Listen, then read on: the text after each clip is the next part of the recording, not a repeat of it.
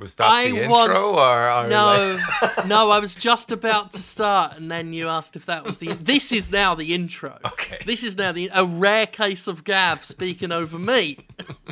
Maybe the first in recorded history.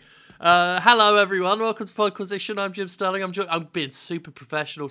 Not now that I've stopped myself to talk about how professional I am. We kind of have to start on Olay now. Yeah, I yelled Olay after we clapped because I don't know why. It just felt good to say. I'm Jim Sterling, by the way. I'm here with Laura. Hello, Laura. Laura Kate Dale, writer. I'm here. I'm doing my thing. I know a date now for when my first book's coming out. That's a scary thing that happened this week. Ooh, yeah. We can't say it yet, can we? Oh no, we can now. We couldn't before, but now we can. My first book, I got a memoir coming out called Uncomfortable Labels that's releasing on July 18th, 2019. Recommended retail price $12.99. You can't pre-order it yet, but it'll be up in like bookshops and Amazon and things at some point. I'll let people know. Kaboom. Bloody brilliant. Very exciting. Very nice. Bloody terrifying. Oh, I'm sure. I read back over it the other day. I was like, oh God, what have I done? We are also joined by Gavin, musician, singer-songwriter, kind of a pop star. How are you? I'm good. I've got Mr. Brightside stuck in my head. And do you know why I've got Mr. Brightside stuck in my head? Why is that? Basically, I've been working on this one song for the last 2 weeks. And as I'm sure you're aware, my songs by design are quite catchy. And you know when you get a song stuck in your head now, imagine you've been listening to that song for upwards of like 100 hours. Yeah. So I was like, what is a song I can listen to before the podcast to just get it out of my get this tune out of my fucking head? It's like Mr. Brightside. There we go. I'm coming out of my cage. I'm still a rat in a cage. I like Nicolas Cage and Mr. Brightside. That's how that song goes exactly. That's actually a better version. I know. I call it Mr. Brightside 2. That is my song that I've written. I've got all the rights to it. And if the Killers want it, are they still a thing? I think they are, actually, yeah. I have no idea, honestly. I've been coming out of my cage, and cages are meant to keep things in, so I should probably make sure no one sees that I've come out of my cage. Otherwise, I'll throw you right back into jail. Yeah. And we don't want that, because then who could do the podcast? Exactly. Where do we want to start on the podcast this week? Well, I was going to say that I sympathise with Gavin because I've had a song stuck in my head. Because I did a review for Spider-Man. Oh, dear. And used the 90s Spider-Man theme in it. Yeah. And so I've just got that just constantly for days. Just radioactive spider blood. Constantly. Down, now, now, now, now. It's in the game? No, I added it into my review because I found a bit where Aunt May was chopping a carrot, but the knife was just going through the carrot, and the carrot wasn't being chopped, which is... Oh my God. Oh my God. Downgrade. Graphical downgrades, Jim. Was there a puddle under her? Actually, don't answer that. It depends where she put the carrot. We're clearly not doing phrasing today. Yeah. Obviously a little detail that you don't expect them to animate, but I couldn't help laughing at it, so I did a whole montage of zooming in on it and threw up a hashtag carrotgate. So that was my contribution to the Puddlegate. Actually, my favourite contribution was when I tweeted a picture of Mysterio with just "Fools, you only thought you saw a puddle." That one got retweeted at least 20 times. So I am a social media viral hit. When I saw those pictures, the first thought that came into my mind was, how dare they make a weather system in which it's more rainy sometimes? Yeah. How dare they make a system in a game in which after it rains there's big puddles, and when it's not raining there's no puddle? Yeah. I'll say this, though, the whole Puddlegate thing. It was very overblown in the media. Wasn't it like 2 people? Yeah, when it started, it was one person on Twitter asked Insomniac why they changed the puddles, why the puddle wasn't there. And then Insomniac explained, there's lots of places with lots of puddles, which was funny. And then one other person was like, how could you excuse this downgrade? And that was more or less it. And then it got blown up on, a lot of people on Twitter had a laugh with it. And then places were reporting it like it was a huge, groundswell. And then it became a sort of half-hearted quasi, not a groundswell, just a bit of a swell. Because then I started seeing some more people just buying into it that it was downgraded, to the point where, we saw Digital Foundry, they posted some comparison, debunking the idea, I believe, that it was downgraded. I didn't really check into it that much because I don't care. I've called out downgrades before, but this game looks gorgeous and it didn't look downgraded. I was just going to say, it's a really nice looking video game, and even if it had been downgraded, if it missing a puddle in that one scene is the thing that goes, right, not a fun video game anymore, I feel really sorry for you. Yeah, I look at something like Watch Dogs, the original, and there you can see a pretty clear-cut difference that they were running that on a system. I think they were running it on PC, claiming it was PS4 or something like that. And it, wasn't. They were lying about it, basically. In that regard, Ubisoft quite blatantly bullshitted. And I've called that stuff out before, but this game looks fucking amazing, Spider-Man. And utterly spectacular Spider-Man. So I don't really see the issue here. To me, it looks like what it looked like when they showed it at E3. But developers, if you're going to downgrade the Rain, I'd suggest doing it in Breath of the Wild and not any other game. Yeah, let's have far less water in Breath of the Wild, please. Yeah, I've only just started on this video game. I've not put nearly enough time in, but that's a really good video game, isn't it, Jim? It's very good. It's very good. Yeah, very good. My one major complaint I've had was that if anything was misleading about Spider-Man running up to it, it was that footage they showed at E3, because that comes so late in the game, and the characters involved in that trailer have such little impact on the story. That trailer where it made it look like the first 5 minutes of the game are like, every Spider-Man villain is here right from the beginning. Yeah. I spent most of the game thinking, when do I get to the raft?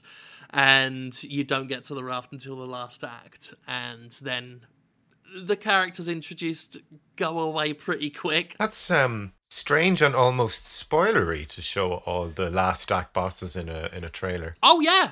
Yeah. Like, someone said I was spoiling the game by mentioning that, a certain favourite super villain of mine wasn't in it. I don't think it's a spoiler to say that a character isn't in a game. Yeah. I'd rather have known up front that he wasn't in the game. So I stand by saying that fucking Quentin Beck isn't in it, for God's sake. I'd have rather have known that, because I think I'm the only person who had coverage out there yesterday that said, look, don't go in it expecting Spider-Man Arkham, because you're not getting it. I'm glad that I know that, because I'm early enough in the game that you have probably saved me from having that incorrect expectation. Yeah. I don't want to say they were outright misleading, but that trailer gives you the wrong impression of the kind of game you're getting. It truly is a game predominantly about Mr. Negative, which is fine. I like Mr. Negative as a villain. I personally don't know if he's a compelling enough character to lead an entire game. He's a good first or middle act, but he's almost everything. I have to admit, I'd never heard of this character before the game. I don't think many have, unless they've sort of been reading any of the comics. He's a fairly latecomer. I don't think was he in any of the movies? I don't remember him from any of the movies. No, he's not been in any of the last couple of versions of the movies. Yeah, I can't remember exactly when he was introduced, either the 2000s or early 2010s. So he's a fairly recent one compared to, the ones everybody knows, who have been around since the 60s, 70s, and 80s. I wonder, was there some kind of stipulation from Marvel? Is you have... I was wondering. We want certain villains exclusive to the movies, so fuck you. You're doing Mr. Negative in your game. Either that, or either someone on the writing team loves Mr. Negative, or maybe the MCU are planning to have him in at some point, so they're put him in so people know who he is. Because he is an interesting character, this sort of dual personality kind of guy, and he's sort of this, basically this philanthropist, takes care of the homeless, and genuinely means it, but then he switches to this Mr. Negative persona. It's an interesting character. He sounds a bit like Harvey Dent. He's got in the comics at least, there is some very interesting visual stuff about how they display him as well sometimes. Like, he's an interesting looking villain in the comics. Yeah, because he's when he's in that persona, he's a completely different character, and he's like this photo negative kind of guy. How does he look in... I have to say, in the trailers, he looked a bit weird in game to me. Well, his whole thing is he looks like a photo negative. Yeah. Hence the name. So that's why he looks weird.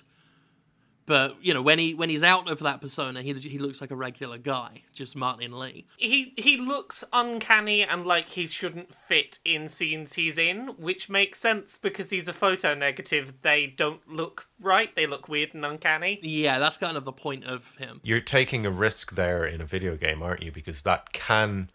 When we play games, we're used to seeing stuff that looks wrong and going, oh, the game's wrong. In-game, it looks fine. In-game it works, I think, especially in the scenes in which you see him as Mr. Negative. There are environmental details that make it fit a bit more. So I never had an issue where I thought he looked wrong. But then again, I'm somewhat familiar with Mr. Negative, so yeah, I guess I was expecting him to look the way he looked. So I don't know how someone unfamiliar, you know, they might have your impression gap. When I saw him in the trailer, it looked like there were missing textures on it. It looked like a character with missing textures. Yeah, I mean, again, that's by design. He's supposed to look, you know, those displaced colours and everything, and very silhouetted. Is sort of the idea of him. But yeah. I just feel like it was a bit odd, some of the choices they made and some of the comic references they brought up. Like, there are only a handful of, and I mean a handful of villains introduced outside of what was shown in the trailer. And when I say a handful, I'm talking like a couple. And at least one of them is so obscure, and a fairly recent one as well, that I think someone was just showing off. They were just like, we know this character.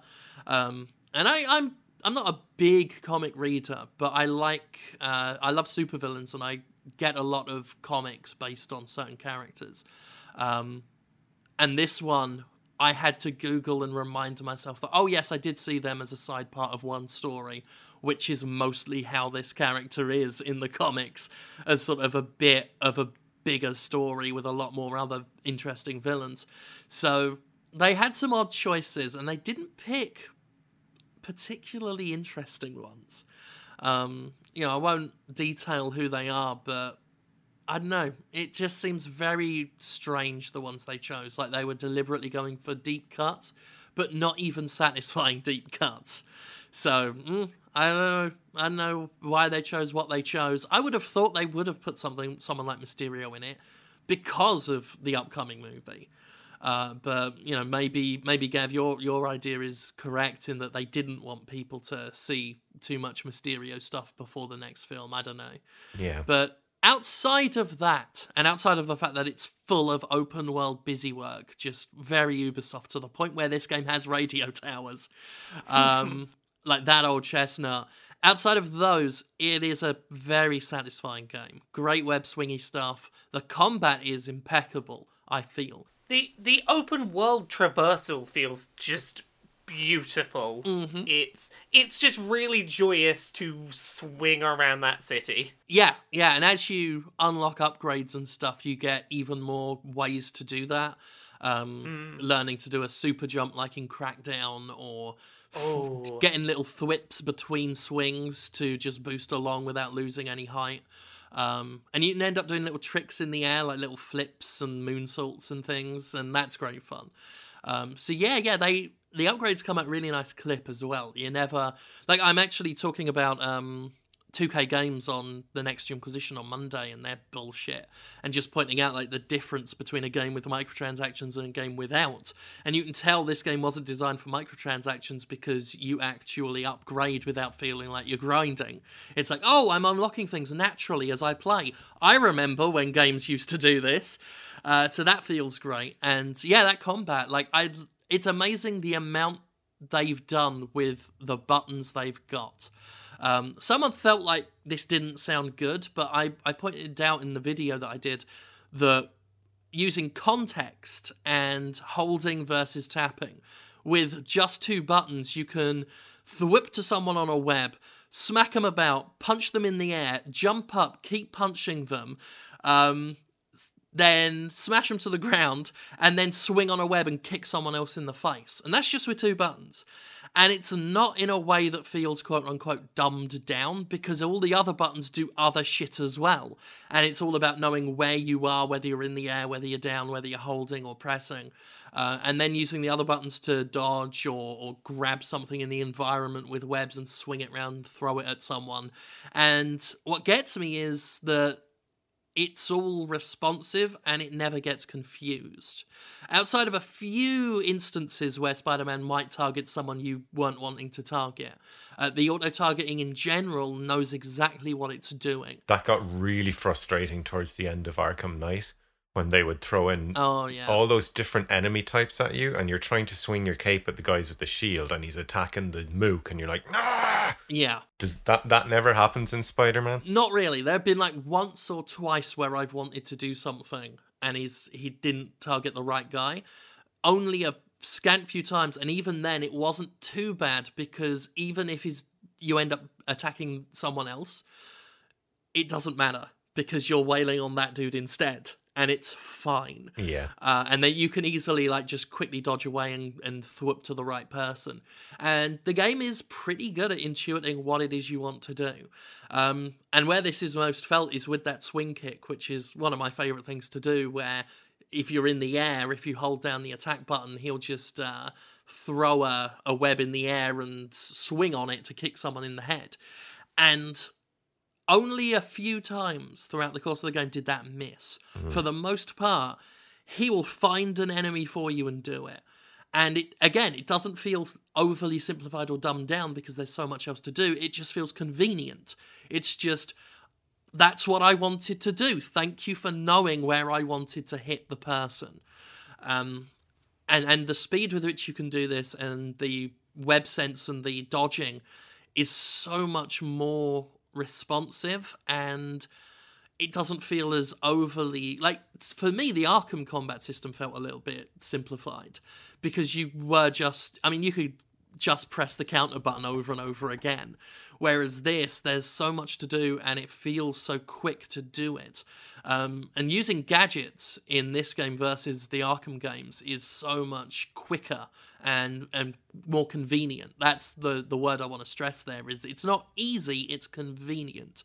It doesn't make you do things you don't have to do to get the job done. If I want to press a button to do the thing, I just have to press the button to do the thing. And the challenge comes with having to avoid different enemy types with their own little annoying counters and stuff. And it just feels fucking great. It feels bloody good. One of my favourite combat systems. Wow. That's what helped some of the open world busy work, because even though you're taking over enemy base after enemy base after enemy base, at least the combat's always satisfying. That's high praise. Yeah, I mean, coming from me. I've not played enough to to know if all of that is accurate, but right now I'm like, yeah, this feels like a really good video game. I don't doubt anything that Jim is saying right now. Yeah, and in my opinion, it only gets better. I recorded a whole bunch of footage on day one to use in the review, and scrapped it all, because I then unlocked more abilities in combat that just made it feel and also look so much better, because there are so many options. And there are so many cool costumes to unlock as well, with some really interesting references to the comics and the films. And a lot of them have their own unique abilities tied to the suit. But then when you unlock the suit, you can take that ability and put it on anything else. So you can look like one Spider-Man but have the powers of another. And that's great, because this is a game that clearly understands that sometimes you want to look a certain way but don't want it tied to an ability you might not want or need. I want that to be a thing in every video game forever. Yeah. I like that is one thing I wish every video game would take on board, which is, please keep my cosmetics separate from my actual stats and abilities. I'm feeling that a little on Dragon Quest XI. I don't know if there's a way to upgrade equipment or change it in some way, but I started out wearing the costume from Dragon Quest VIII because I fucking love that game, and I was overjoyed when I saw it in the inventory waiting for me. I don't know if it was a pre-order bonus or anything. I did my thing with it where if a game that isn't full of microtransaction-y bollocks, I'll pre-order it like the day before. Like a couple of hours before it unlocks, and that's my way of winning.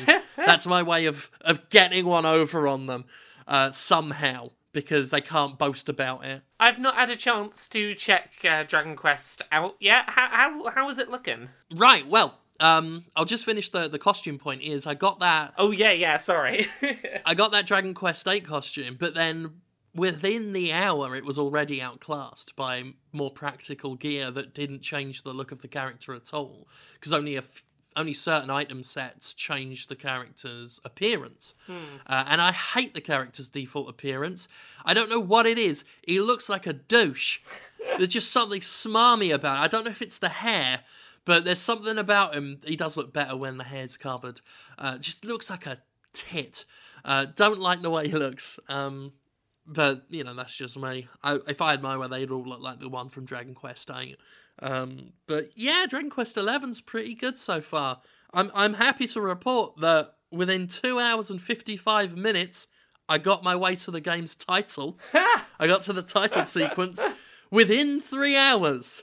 I mean, bloody hell, I like a JRPG quite a bit, especially more traditional ones that don't get too worried about being too old-fashioned. But my God, there's a long-winded, and then there's a JRPG. It does look good. It's gorgeous looking, sort of. It took me a while. As I say sort of, it does look gorgeous. It took me a little while to get used to the character models. I think it's pretty similar to the Dragon Quest Heroes games, the Dynasty Warriors knockoffs, where it's not cartoony and cel-shady like something like Dragon Quest VIII was.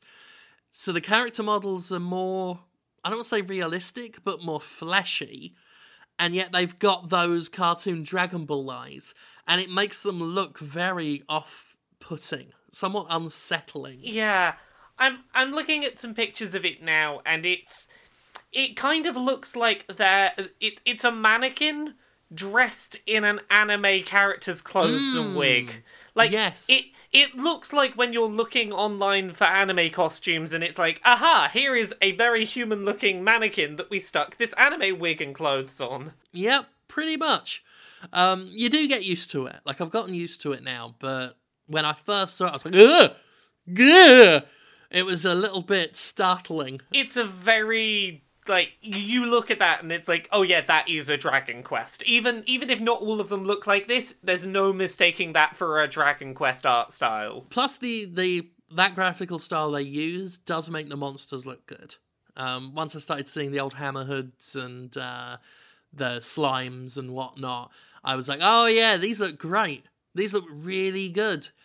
So that's good. I'm looking at some images now, and there's an image of a sort of slime with a green and purple crown on, and I'm like, oh yeah, that looks pretty fantastic. I see what you mean. Yeah. Once you're out there hitting cruel compass in the head, and toadies, and all the other puns that they use for their monsters, it's great.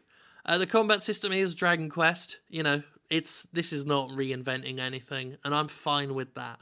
Because I've had enough of like JRPGs trying to reinvent themselves, especially in a post-Octopath Traveler world. I'm like, just, add little features if you want, but you don't have to throw everything out like Final Fantasy kept trying to do. That game seems so self-conscious. Looking back, the Final Fantasy series just got more and more self-conscious about being a Final Fantasy game. Do we want to do a real time-based battle system where there's counters? Do we want to go to turn-based? What do we want to do? Are we a real-time combat system? We don't know. I mean, I love Final Fantasy 15. I thought that was really great and a good sort of, as they say, return to form. But bits of its combat system still felt confused about what it wanted to be. It's an odd combat system. Oh, very quickly, there is a bit of Final Fantasy 15 news, it looks like, this week. So, oh, yeah. The day before we recorded this, so Tuesday of this week, if you were in the UK and you went onto the PS4 PSN store and looked at new games, for a couple of hours there was Final Fantasy 15 Pocket Edition HD was on the store, and you couldn't click on the link, it didn't go anywhere. And then it went away, and then we got the news that there is a Nintendo Direct coming the day that this podcast goes up, probably a few hours after the podcast goes up. If I were a betting woman, I would put money on the fact that last year we were hearing like, oh yeah, Final Fantasy 15 in some form will come to the Switch. It's gonna be the mobile game in HD, and it's gonna come to the... It's gonna be like, it's out right now on Switch. Like, I would put money that the day you hear this podcast, Final Fantasy 15... that mobile phone game is probably going to be on the Switch. I really would not be surprised. It sounds like the most logical. I mean, I couldn't begin to imagine the original Final Fantasy 15 on the Switch. Yeah. People think Wolfenstein 2's blurry. Like, that's the thing, is, like, if that icon's popped up on the PS4 already, it's like, okay, it's ready to release on PS4. Why would they bring it to PS4 if they've already got the full game?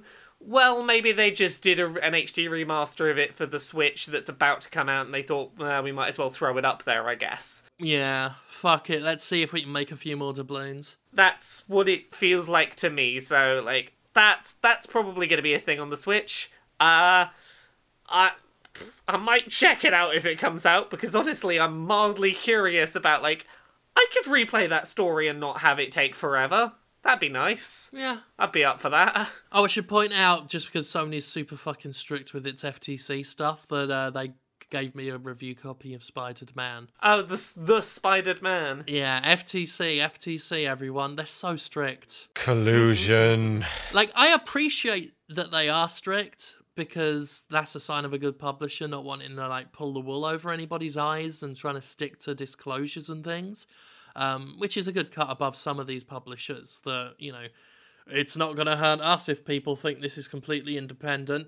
Yeah. So that's good. And, you know, I always like to disclose it, but sometimes I forget. And they are so strict that even though I disclosed it in the video at the very beginning, they were still a little bit miffed that I didn't have a text overlay also saying it. Oh. So they're very zealous about that, but I should have pointed that out anyway, although it's fairly obvious if I'm already reviewing it. That's a kind of reassuring thing to hear. I'm happy about that. Yeah, like, I always roll my eyes at the huge, like, disclaimer attachments that they send with review codes, but I do recognise it is certainly better than other publishers. Yeah.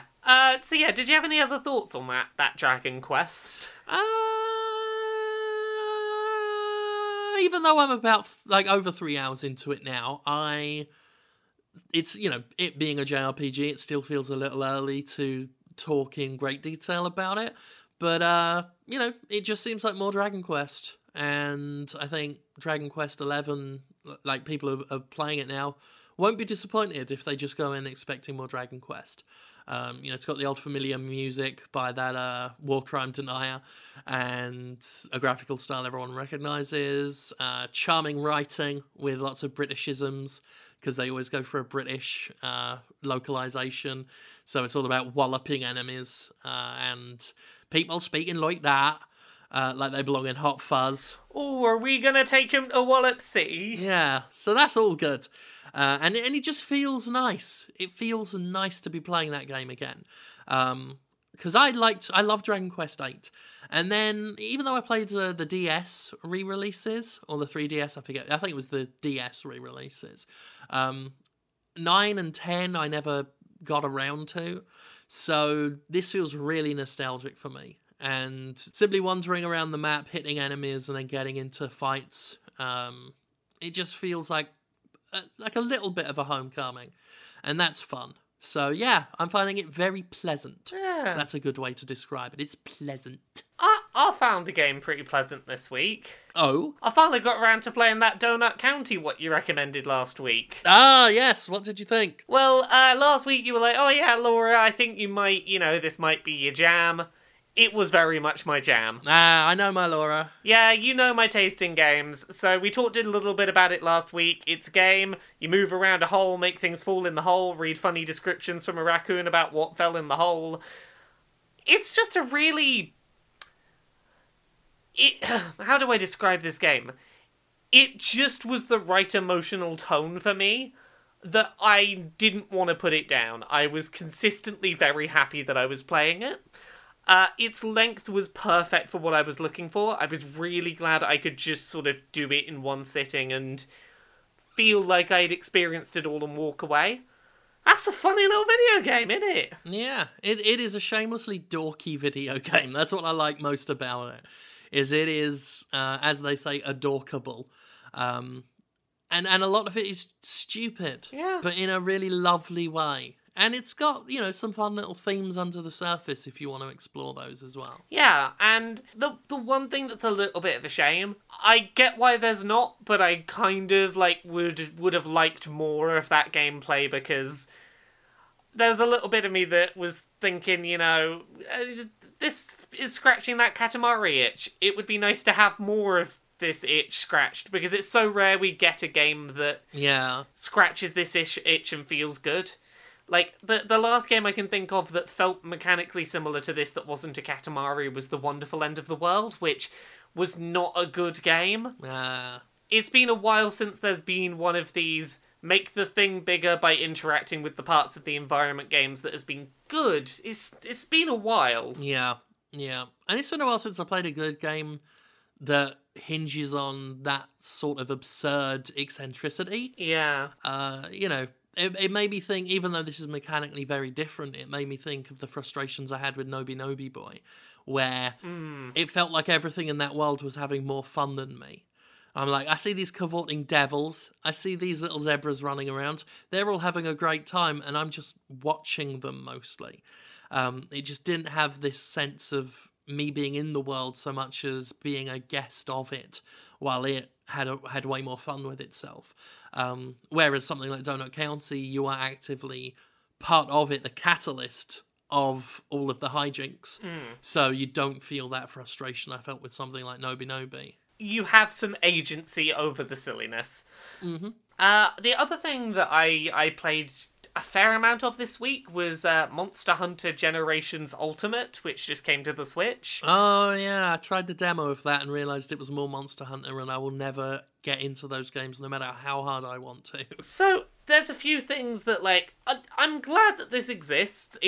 Monster Hunter Generations Ultimate, for anyone who's unaware, is an upscaled port of a 3DS game.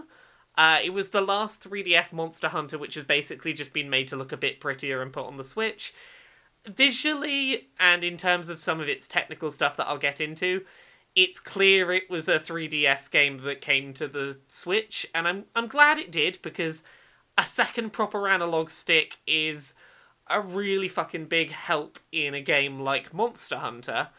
I think the biggest issue for me is there were changes made to that series in Monster Hunter World that it's really hard to go back from when playing an older game that's up-resed. Right. And there's one thing in particular I'm going to talk about, which is I forgot how much I hate this one thing in Monster Hunter because it went away and now I have to deal with it again.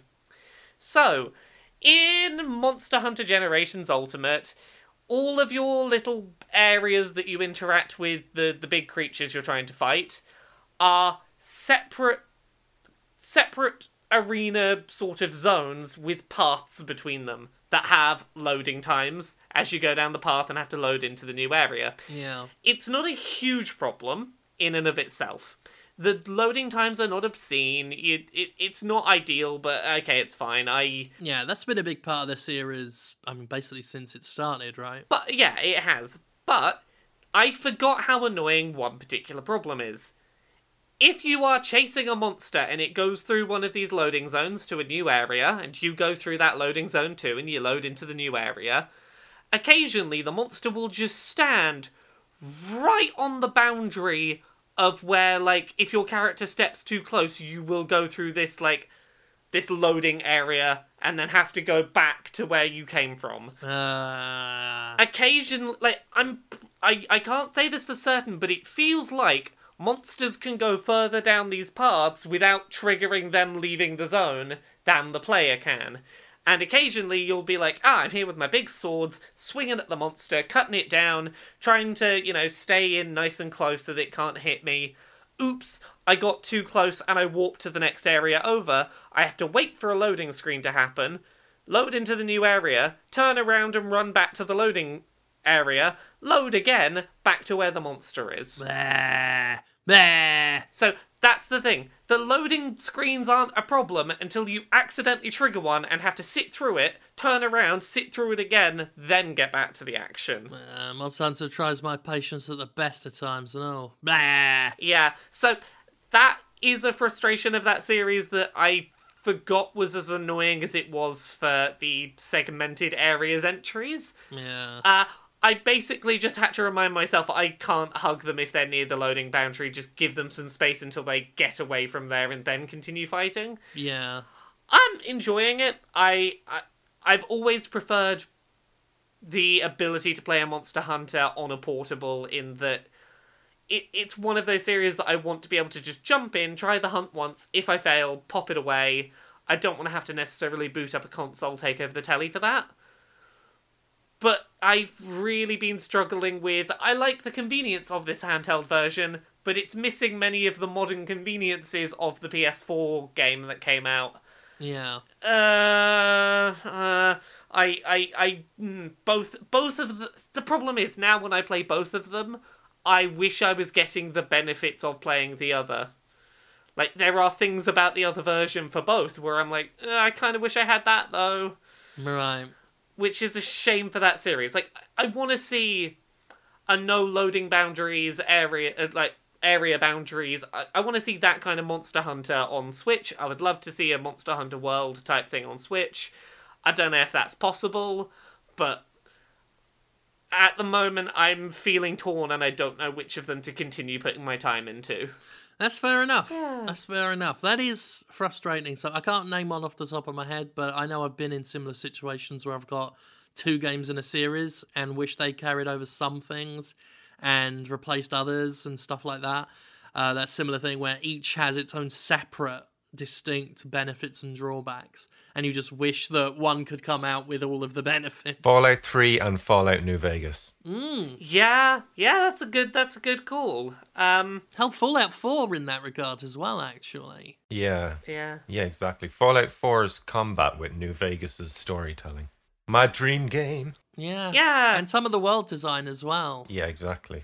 A Bethesda world with an Obsidian story. I played a couple of other, small things, today, because I've been running around London playing a bunch of shit. I got to go to Capcom's offices and check out that Mega Man 11, which, I'm not going to lie, I was dubious about, because last time I played a Mega Man-looking game, but it was 3D models, it was Mighty Number 9, and that didn't turn out great. So I saw that Mega Man 11 was like, oh no, it's a 2D side-scrolling Mega Man, but with 3D models. This isn't going to feel great. Actually felt really good. I mean, 20XX kind of demonstrated you can do it. 20XX was everything Mighty Number 9 wasn't. This felt like a proper side-scrolling classic 2D Mega Man. It was very tough. It was very, tight controls. They've got an interesting mechanic that, I haven't had enough time with to know how I feel about it entirely, but they have this gears mechanic where, you know how normally when you beat a Robot Master, you get their ability and you have a certain amount of ammo for that ability and then it's you can't use it at all? Yeah. These gears are things that you have from the start of the game, and they're on a recharge timer instead, so you can use them for X amount of time, but if you use them too much, you will have to wait for them to recharge. Sure. One of them increases the power of your shots, but decreases your speed. And one of them slows down the world around you, so you're effectively moving very fast, but lowers your shot power. And, it was interesting going through platforming sections where it's I have to very quickly make a series of jumps. I was able to give myself some breathing room because I didn't need to be shooting so much. The extra power ability does extend to your Robot Master powers, so if you activate that and then also use a Robot Master's ability and their weapon is more powerful. And that felt really cool the first time I recognized, oh shit, the Robot Master power it's more powerful than even when the boss used it against me. That's pretty cool. Mm-hmm. It's a pretty nice feeling Mega Man game. That's good. Yeah. That's good. Mega Man's never been my jam, but I understand a lot of people love it. Yeah. It was a very pleasant surprise after Mighty Number 9. It was nice to go back to, like, something that felt like an official Mega Man type thing, feeling good again. I got to see a bit of Resident Evil 2 Remaster. Ooh.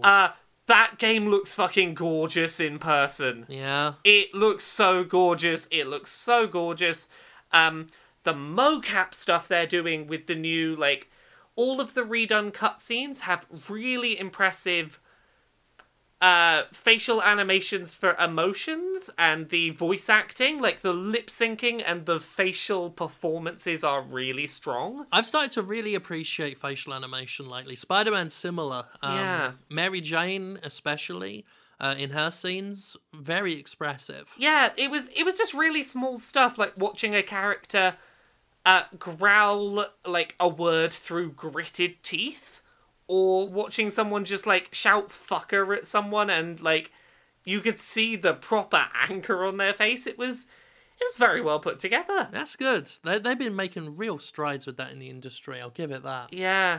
It is a very, very gorgeous looking, terrifying, gross video game, so I've got a bit of excitement for that. They've been taking nice steps with that series as well, because both the Resi 1 remake and Resident Evil were proper, survival horror games. Yeah. They've been doing a really good job of modernizing those old games and making them feel playable in, like, today's gaming landscape. As opposed to turning them into Gears of War like they tried to do last gen. It's like some publishers, not all of them, but some of them are working out that maybe the thing that made a series popular is what people want from the series. Yeah. And they don't want it to be the other series. Yeah. I was bringing up Square Enix's Shock that Bravely Default sold really well, even though that style of gameplay is what put Square Enix on the fucking map.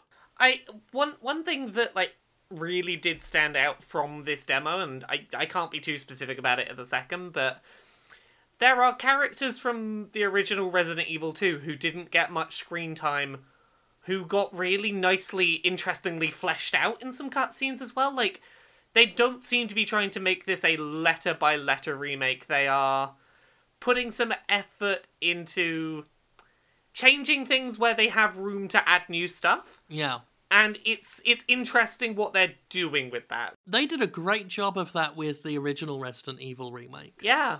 They added in sequences and additional lore details that didn't retcon or subtract in any, like, garish way.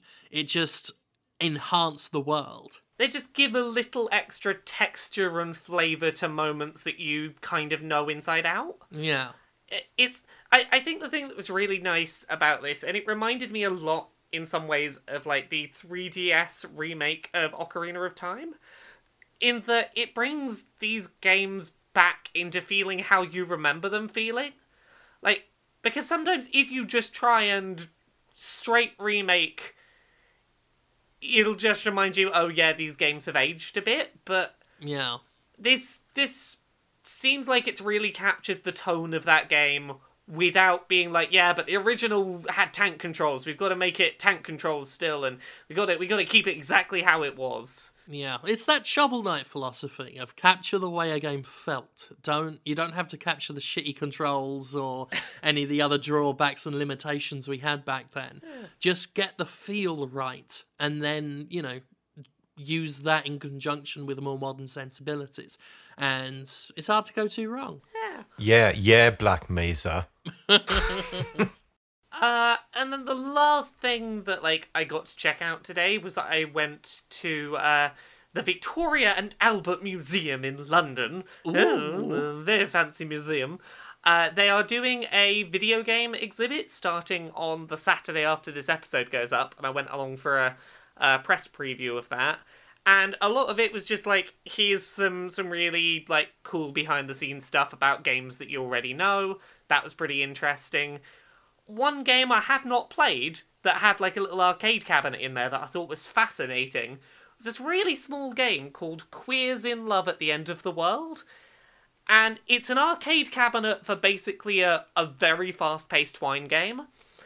And you are set as a pair of queer people who have basically just seen the mushroom cloud go off, and it's like, we have seconds before we are dead. There is a 10-second countdown going on. Try and make your way through a romantic text adventure with 10 seconds to decide how your romance is going to end before you die. And it was really fun to just very quickly try and fumble through. I don't have time to stop and think about the ramifications of this. Follow my gut and do a romance. That's a fun conceit. Yeah, if anyone goes along to that exhibit and gets a chance, like, I would really recommend trying out that particular game. It was a really fun little experimental thing that was there. So yeah, that was video games what I played this week. Good. Now, Gav, you didn't play anything this week. Sadly not. I did not have time to play anything. I got the expansion for Destiny, so I'm going to play a little bit of that later. All right. Did you do anything fun with your week while you weren't gaming? Yeah, anything you want to chat about? I was just working, I'm afraid. Very, very boring. Just non-stop work. Work. Oh. But taking a nice 4 or 5 days off now to play Spider-Man and some Destiny. And you'll enjoy that Spider-Man. We'll be far less redundant next week. That's fair. Oh, and learned a bit of banjo and released a Fallout song and got lots of attention from Bethesda, which was nice. Bethesda seemed very into that. The last time I got attention from Bethesda, it wasn't good. Yeah, I was like, I hope they don't know that I'm friends with Jim. I used to be good. I used to be on really good friendly terms with Bethesda as well, but then I criticised them. Oh no! As I always say, I'm very glad my job does not involve criticising. Oh. No, go on, Gav. You had a thing. What were you going to say? No, it's just that other news, but we can talk about that at the end. I can't remember. What was the other bit of news we had? The Witcher news. Oh, yeah. Oh, yeah. This was a bit of news I put on because I was like, Gav, I think might have thoughts and feelings on this. Yeah, I want to hear these. What are your thoughts on Henry Cavill? Is it Cavill or Cavill or... Cavill, I think. Cavill? That one what played Superman and grew a moustache out of spite and it had to be CGI'd off of his face. Yeah. Yeah, what do you think of the Man of Steel portraying the Man of Steel swords and also silver ones when you've got to kill drowners? I'm having a very hard time seeing it working. It could work. I've been wrong about stuff like this before. I was hoping for one of your Viggo Mortensens or your Mads Mikkelsens or... Yeah, Viggo Mortensen would have made a fucking great fucking Witcher. He'd have made a brilliant Geralt. Yeah. The thing that seems to have led to how this happened is Henry Cavill's been really vocal for a while that he's really into The Witcher. Yeah. And like specifically, he's very into The Witcher video games. The Netflix show, I don't believe is based on the games. I believe it's based on the books instead. But like, he's big old traditionally handsome, slightly square-faced handsome man, which is like, yeah, that's not inconceivable to make that be Geralt. I did see someone Photoshop the beard and hair on him, and it looked all right. Yeah, I've seen some decent makeups. I don't know. I thought he just looked like Jared Leto in Blade Runner. I don't know. Geralt's kind of meant to be wiry, and I don't know. I just want to hear him, Geralt, go, "Do you bleed?" I want to hear him say, "Where, bub?" The thing for me is like, I'm always excited if we get an adaptation of something like this and a big name is attached to it. I would always rather it be a big name who has been very vocal ahead of being cast about like, hey, I really love that character and I'm very into them. If they can put whoever they want as Geralt, as long as they make Eva Green Yennefer. The fact that he's into The Witcher gives me some confidence that, like, he might understand the character enough to not let this be a terrible train wreck. Yeah, it makes me think of someone like, Ryan Reynolds and Deadpool. It's like, if the actor's got an actual passion for the character to begin with, they're probably going to give a much more, unless they're a bad actor, they're probably going to give a better performance than an actor who knows nothing about the character. I feel like with Justice League as well, the writing was so terribly poor in that it wasn't really his fault how bad his character turned out in that movie. I've seen Henry Cavill in other stuff, and like he is a good, talented actor that was given nothing to work with in Man of Steel. By the way, holy fuck, is that movie bad? I only watched Justice League a couple of weeks ago. I was not prepared for how abysmally bad that movie is. See, I've only seen one DCU movie. Yeah. Which one? You'll laugh when you hear it. I'll say it in a second. And mostly, I don't watch them because I hate the stink of desperation from a company. And those films reek of it. Because they saw, obviously, the success MCU had and rushed it. Because they didn't want to do the intricate building that the MCU had and all these movies laying a groundwork. They were like, no, we want a slice of that action now. Are we entitled to it? No. Are we getting it? Fuck yeah, Justice League right now. Let's not establish anything. I can't bring myself. I mean, I kind of want it out of morbid curiosity.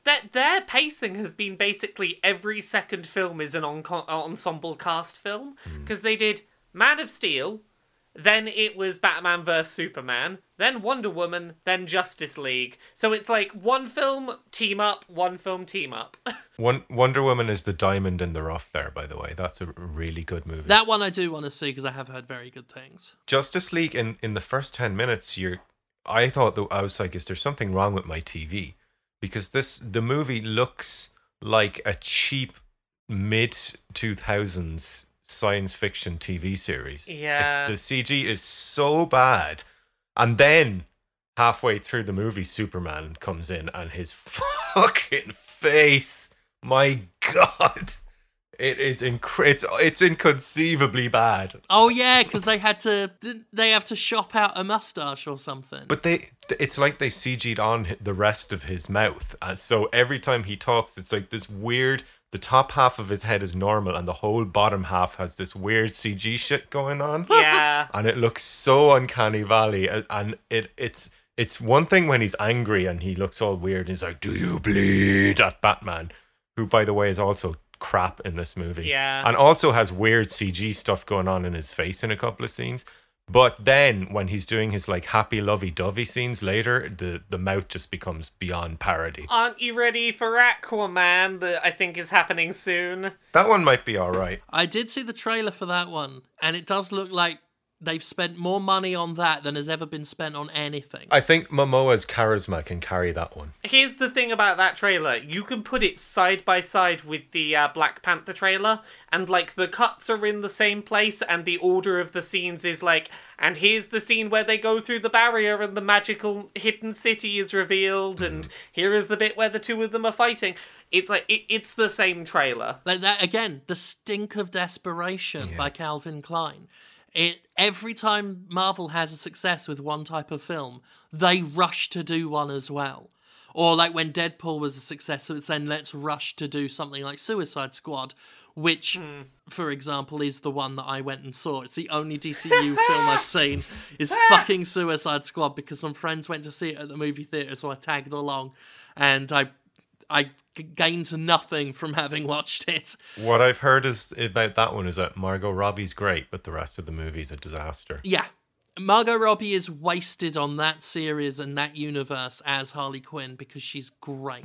The first maybe third of that film has some interesting cinematography and like visual design. And also the soundtrack of two movies put together.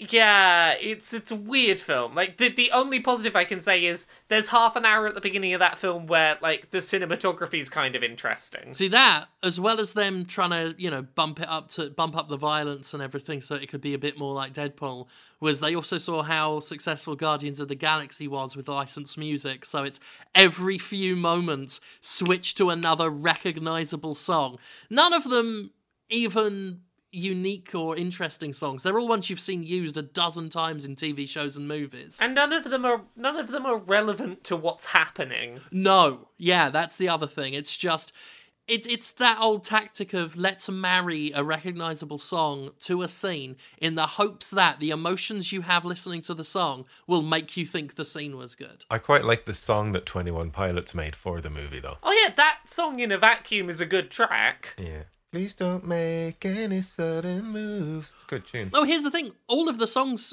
are good. They're all good songs. They're just being used to prop up scenes in the hopes that you think the scenes are also good because you liked the song, because it's a stink of desperation. Fucking dreadful. Yeah. Anyway, Justice League fucking sucks balls.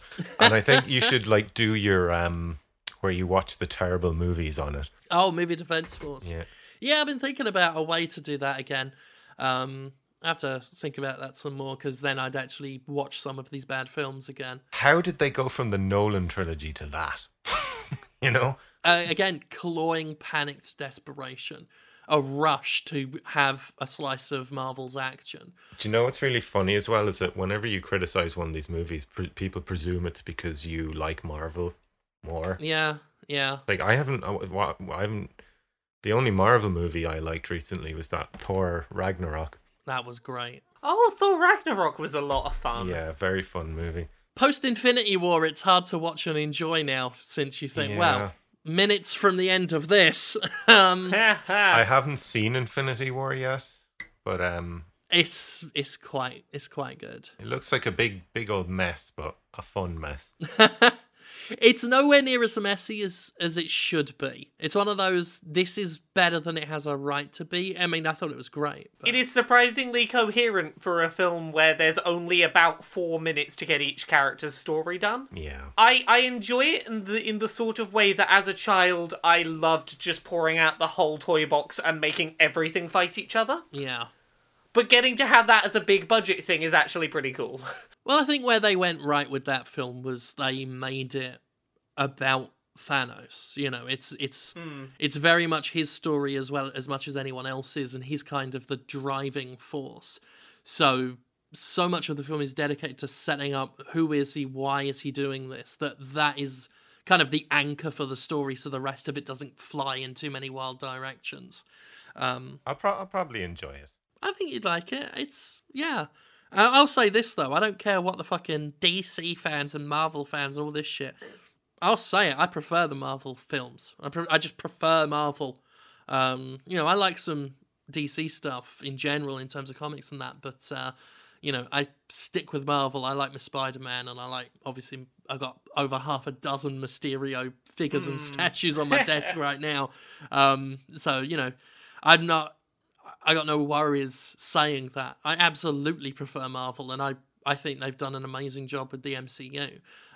There are some films in that series that are unnecessary, but none that I would say were particularly bad. Some of the earlier ones were a bit fumbly, and something like Doctor Strange I'd only watched that once, and I do not think that film was needed at all. But I don't think I've had a terrible time watching any of them. The Captain America and the second Avengers were things that really made me feel like I'm outside the zeitgeist, because I couldn't even get through the first hour of those without being like falling asleep. For me, it was the second Thor movie that was like, I found that the most forgettable thing. I didn't bother with that one at all. That and Iron Man 2, I just skipped. You didn't need to. Thor Ragnarok was fantastic, though. So, like, that's the only Thor one that I think you actually need to see. Yeah, I was genuinely surprised by how good Thor Ragnarok was, and how interesting and colourful and fresh it felt. Yeah, they just had fun with it. And, you know, my wife doesn't really watch a lot of these movies, but she likes Guardians of the Galaxy, and she wasn't paying much attention to Ragnarok, but as it went on, just got more and more into it, to the point where when Jeff Goldblum shows up, it's that wink he does, that weird, contextless, strange, is it a come on or not wink? Is it creepy or is it not? Like, yeah, it's so good. It is so good. Yeah, that's a great film. Really good, I think. That one, even more so than the Guardians ones, I feel, is where they just sort of cut loose on it. So yeah, good stuff. I'm sorry, this just has to be done before we end as well. Jealousy, turning snakes into the sea, twirling through sick lullaby, choking on your alibi. But it's just the price I pay. Destiny is calling me. Open up my eager eyes, 'cause I missed a bright side. Gavin, can you just sing me to sleep every night? Because that was beautiful. That's lovely. That was lovely. It is always the sign of an extremely well-written song when you strip it away of all its production clevers and play it on an acoustic guitar, and it just sounds great. Yeah. Or sometimes even better, where you're like, God, I would have liked it to have just been that, because it benefits more from the simplicity. It does make a very nice lullaby, Mr. Brightside. Yeah. That was the original is sort of, I don't want to say aggressive, but it's energetic and rocky. It's impassioned. Yes. yeah. But that tune, hearing it that way, the nice slower acoustic one, I'd have loved that if that was what the song was. There's one worth looking up on YouTube. It's a guy playing the entire song on his bass. Ooh. And it's absolutely gorgeous. Terrific. Yeah. Well, I think on that literal note, we should, we're good to wrap up. Laura, people might want to know how they can see your things on the internet that you have written and published and put out there for them to read. How can they have a look at all of your things? You can find me at Laura K Buzz pretty much everywhere. Laura K Buzz on Twitter, Laura K Buzz on YouTube, Laura K Buzz on Twitch. You can find me in physical and online bookshops. Thursday, July the 18th, 2019, Uncomfortable Labels, which is that memoir, What I've Done, where I talk a lot about my life and stuff. You can find me at kotaku.co.uk, Monday to Friday, 9 to 5. You can find me on Queer and Pleasant Strangers, a podcast where I do skits and silly voices with my fiancé, and we try and make each other laugh. You can find me on Dice Funk, which is a 5th edition Dungeons & Dragons real play podcast. I am on seasons 3 and 4. All the seasons are self-contained stories, so feel free to jump into whichever one you want. Season 4 is just wrapped up. We're about to start season 5. Ooh, that's going to be exciting. Soon I'll be able to talk about who that person is, what's joining Dice Funk. So that'll be a good time to join in. Maybe join in soon when season 5 starts. Other than that, in the next week or two, there'll probably be some news about a far sillier book that I'm hoping to make be a real thing. So, if you want to have a physical book exist where there are a bunch of pictures of butts in it and my name on the cover, keep an eye out the next couple of weeks. Well, very good. And Gavin, you do things also that people can look at, or with their ears, no less, because you are a musical rocking star from music. And how can people hear all of those, please? If you would like to look at my music with your ears, you can find it all on YouTube under Miracle of Sound, where actually the same day this podcast comes out, my Divinity Original Sin 2 song is finally coming out, which is the one I've been working on for 2 weeks. And it is a, deep breath, 7-minute symphonic prog metal duet with Carly N. And It's gonna be fucking awesome. And we're doing a bit of cross promotion with the developers. They were kind enough to record some cool cinematic footage for the video, and it's going to be an awesome release. Great stuff. And you can find me on Twitter at Miracle of Sound. Follow me there. And if you would like to support me on Patreon, it's also Miracle of Sound. Oh, and I have an Instagram as well. I always forget to plug that, where you can see me jumping around the kitchen to Pendulum and Wolf Alice. So there you go. Yeah, I know. I stopped mentioning my Instagram once I made it and put it up there. Yeah. But yeah, we got Jimquisition on Instagram. You'd see little shots of things. I saw whoever was managing it put up something of me that was embarrassing, but I can't remember what. There was just something like, why is he putting that up? Oh, I know Justin put up a little video of us doing a Podquisition edit. I'm sorry about that. I'll No, you're fine. You're fine. You're fine. I can't. If I forgot what it was, it can't have been that bad. Yeah. It wasn't too bad. I think it was just a little clip of the intro that he was editing down from a Podquisition. We do little behind the scenesy things, and if you saw the Instagram or the tweet of it this week, you'll know that actually, as of the recording, we did it yesterday. Duke Amiel is coming back. We did a new Commentocracy, backed by a very popular, increasingly impatient demand. We bought or rather I commissioned a new costume for him while we were doing the original run of Commentocracy, but things got in the way. We never got around to doing it, so it was good to put that on and then put on the rest of the stuff, the wig and the makeup and the cape that you're all familiar with. But the new jacket, it really ties it together. It is amazing. When I put it on, I was like, this so works. It's almost criminal. So that'll be going up either at the end of this week or the weekend or early next week. So in the near future. We won't be doing it once a week anymore. That was overkill. But we will do them here and there. And so, yeah, that's exciting. Jim, question for you. Yes. I'm just looking at your Instagram, and I missed the video. What is the deal with the Mick Hucknall wig and the gorilla thing? Mask. Oh, that's Street Fighter from Street Fighter. Ah, okay. Got a green orc mask and an orange wig. Don't you know?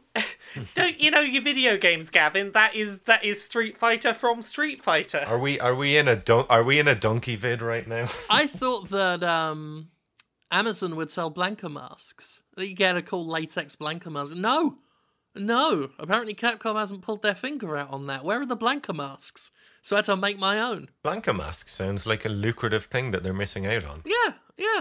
I mean, hell, they had the big Blanka heads in the Dead Rising games. You think that's a merchandise opportunity? But the closest I found, and they were only from a UK store, was like a plastic Halloween Blanka mask, which wasn't fit for purpose. I love that your Big Boys Only GIF exists, by the way. I've been able to use that as response to people on Twitter so many times. Yeah. Duke Amiel has... he's very GIF-worthy, it seems. There have been quite a few good ones that people turn into GIFs. There was this week when Bethesda tweeted out my song for the second time. Someone responded with, Fallout 76 is dumbed down for babies, and this is music for babies. So I was like, oh, Jim, this is the perfect... Tweets like this wonderful gift are why your gifts are also such a wonderful gift. Gift? Yeah. The Duke provides.